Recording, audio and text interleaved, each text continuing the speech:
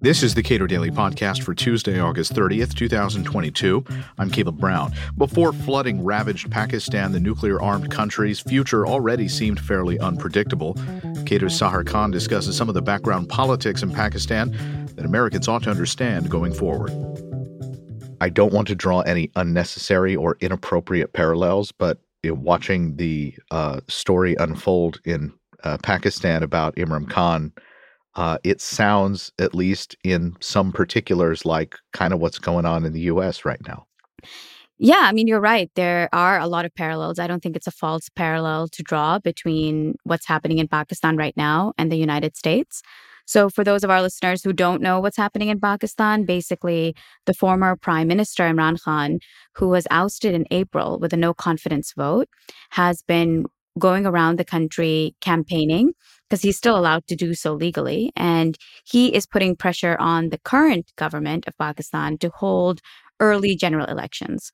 Right now, elections are scheduled for October 2023. And he basically wants elections to take place sooner, mainly because it's an advantage for him and his political party, which is called Pakistan Tehreek-e-Insaf.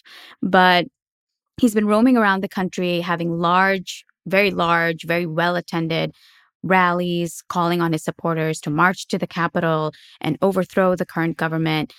He hasn't officially said overthrow, but a lot of his rhetoric points to that.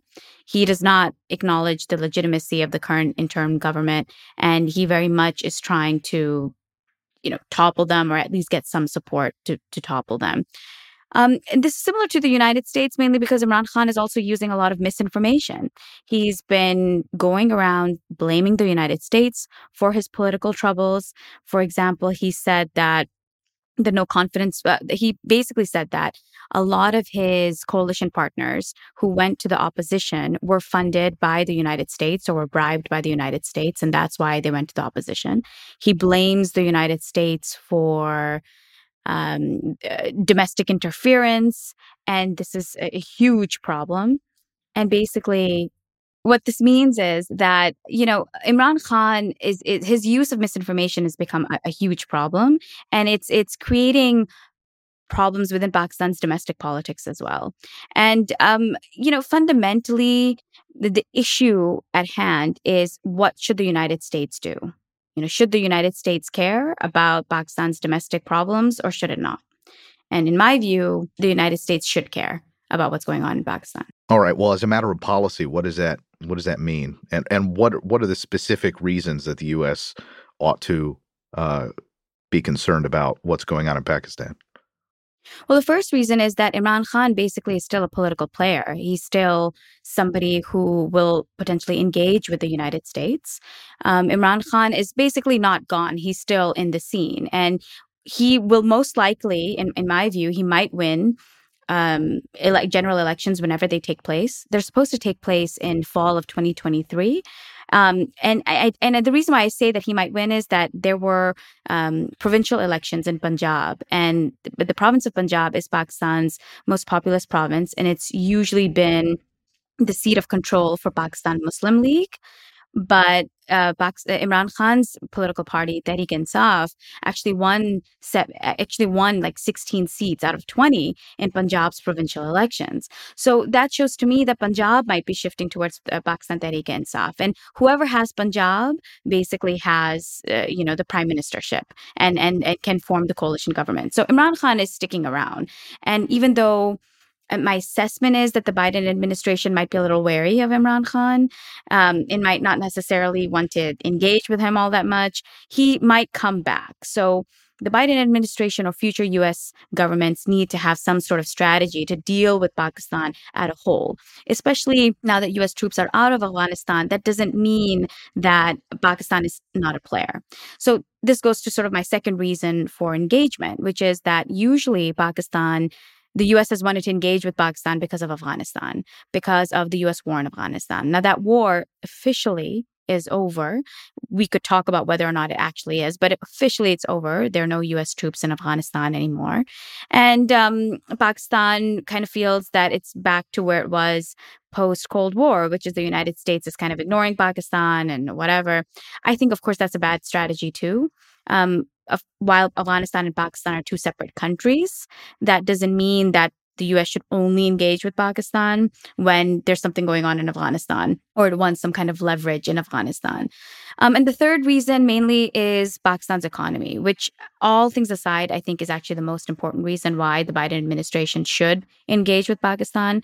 Pakistan is a nuclear armed country that has a sizable youth population and just a sizable population.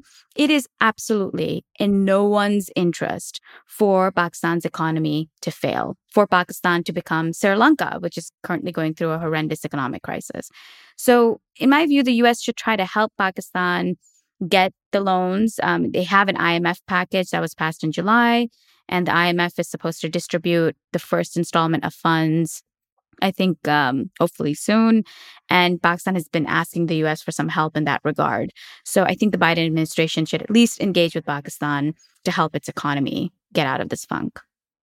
What are the costs to the U.S. if that doesn't happen? The costs are astronomical. And I don't want to sound alarmist, but again, Pakistan is a nuclear armed state. And for it to fail, it would be a bigger deal than Sri Lanka failing, than any other country without nuclear weapons failing, personally. And second, it has a massive population. Failing would mean a huge potential migration crisis, potential economic crisis, and then a strategic security crisis as well. So it still can be saved. It's not that it's necessarily on the brink of failure, but that's basically the main ultimate cost of not engaging. Hasn't this kind of relationship, the one that you're appear to be advocating, I mean, hasn't this been the long-standing relationship with Pakistan? That is, we feed their leadership a bunch of money, and then they sort of help us at times with like military strategy. I mean, I guess my bigger question is, why isn't this India's problem? Well, that's a great question. I think it's not India's problem because India basically doesn't want it to be a problem. And then also India has some of its own issues going on with its sort of religious nationalism and its own economic troubles, and also how it's really, I think the U.S. is a little, the U.S.-India relationship has been a little, there's been some tension there, mainly because India has not been as critical of Vladimir Putin and his invasion of Ukraine as the U.S. would like. So there's other stuff going on with India. But in terms of just Pakistan, certainly Pakistan, and I would like to say Pakistan, for all, for everything that's out there and everything that's happened in the relationship, has been an ally to the United States. But it's one of those friendships, it's like a frenemy kind of relationship. So the U.S. has certainly given money to Pakistani leaders, political leaders, and military leaders, but it has always been with the lens of Afghanistan. We're giving money to Pakistan to help us in Afghanistan. And that kind of relationship now, decades of it, is really, I think, been bad for the bilateral relationship, because Pakistan feels that the U.S. only helps it when it has some other interest, not Pakistan's interest. And the United States feels that Pakistan never does enough. So I do think this is also a bigger sort of meta opportunity to shift the relationship from a security lens to an economic lens, because there are other ways of engagement between the two countries, in addition to just, funneling arms and money and training unsavory actors. Even if the U.S. were to attempt to deepen its relationship with Pakistan for the purpose of, making a nuclear armed state not a failed state, how does that feed the narratives of the people who want to blame the United States for everything that's going wrong in Pakistan? It seems like the only way the U.S. can deal with Pakistan is at like a significant arm's length relationship, so that a lot of those narratives simply would not succeed? Or does it matter what we do? Look, the anti-Americanism in Pakistan is pretty high, but anti-Americanism is something that Pakistan is not unique to it. So to some extent, I think the U.S. needs to ignore some of the anti-American sentiment, because the empirical information doesn't necessarily match that. So, for example, there are always lines outside U.S. consulates and embassies where people want visas. They want to come to the United States. They want a tourist visa, an education visa, and a business visa, all the visas. Not only that, the U.S. has the Fulbright Scholarship. Pakistan is one of the highest recipients of the Fulbright Scholarship. So there's a lot of avenues for engagement in that realm as well. And as I mentioned, Pakistan has a huge youth bulge, a lot of potential, and they want to engage with the United States. They want to have a good relationship and be able to travel. Also because the Pakistani diaspora in the United States is growing.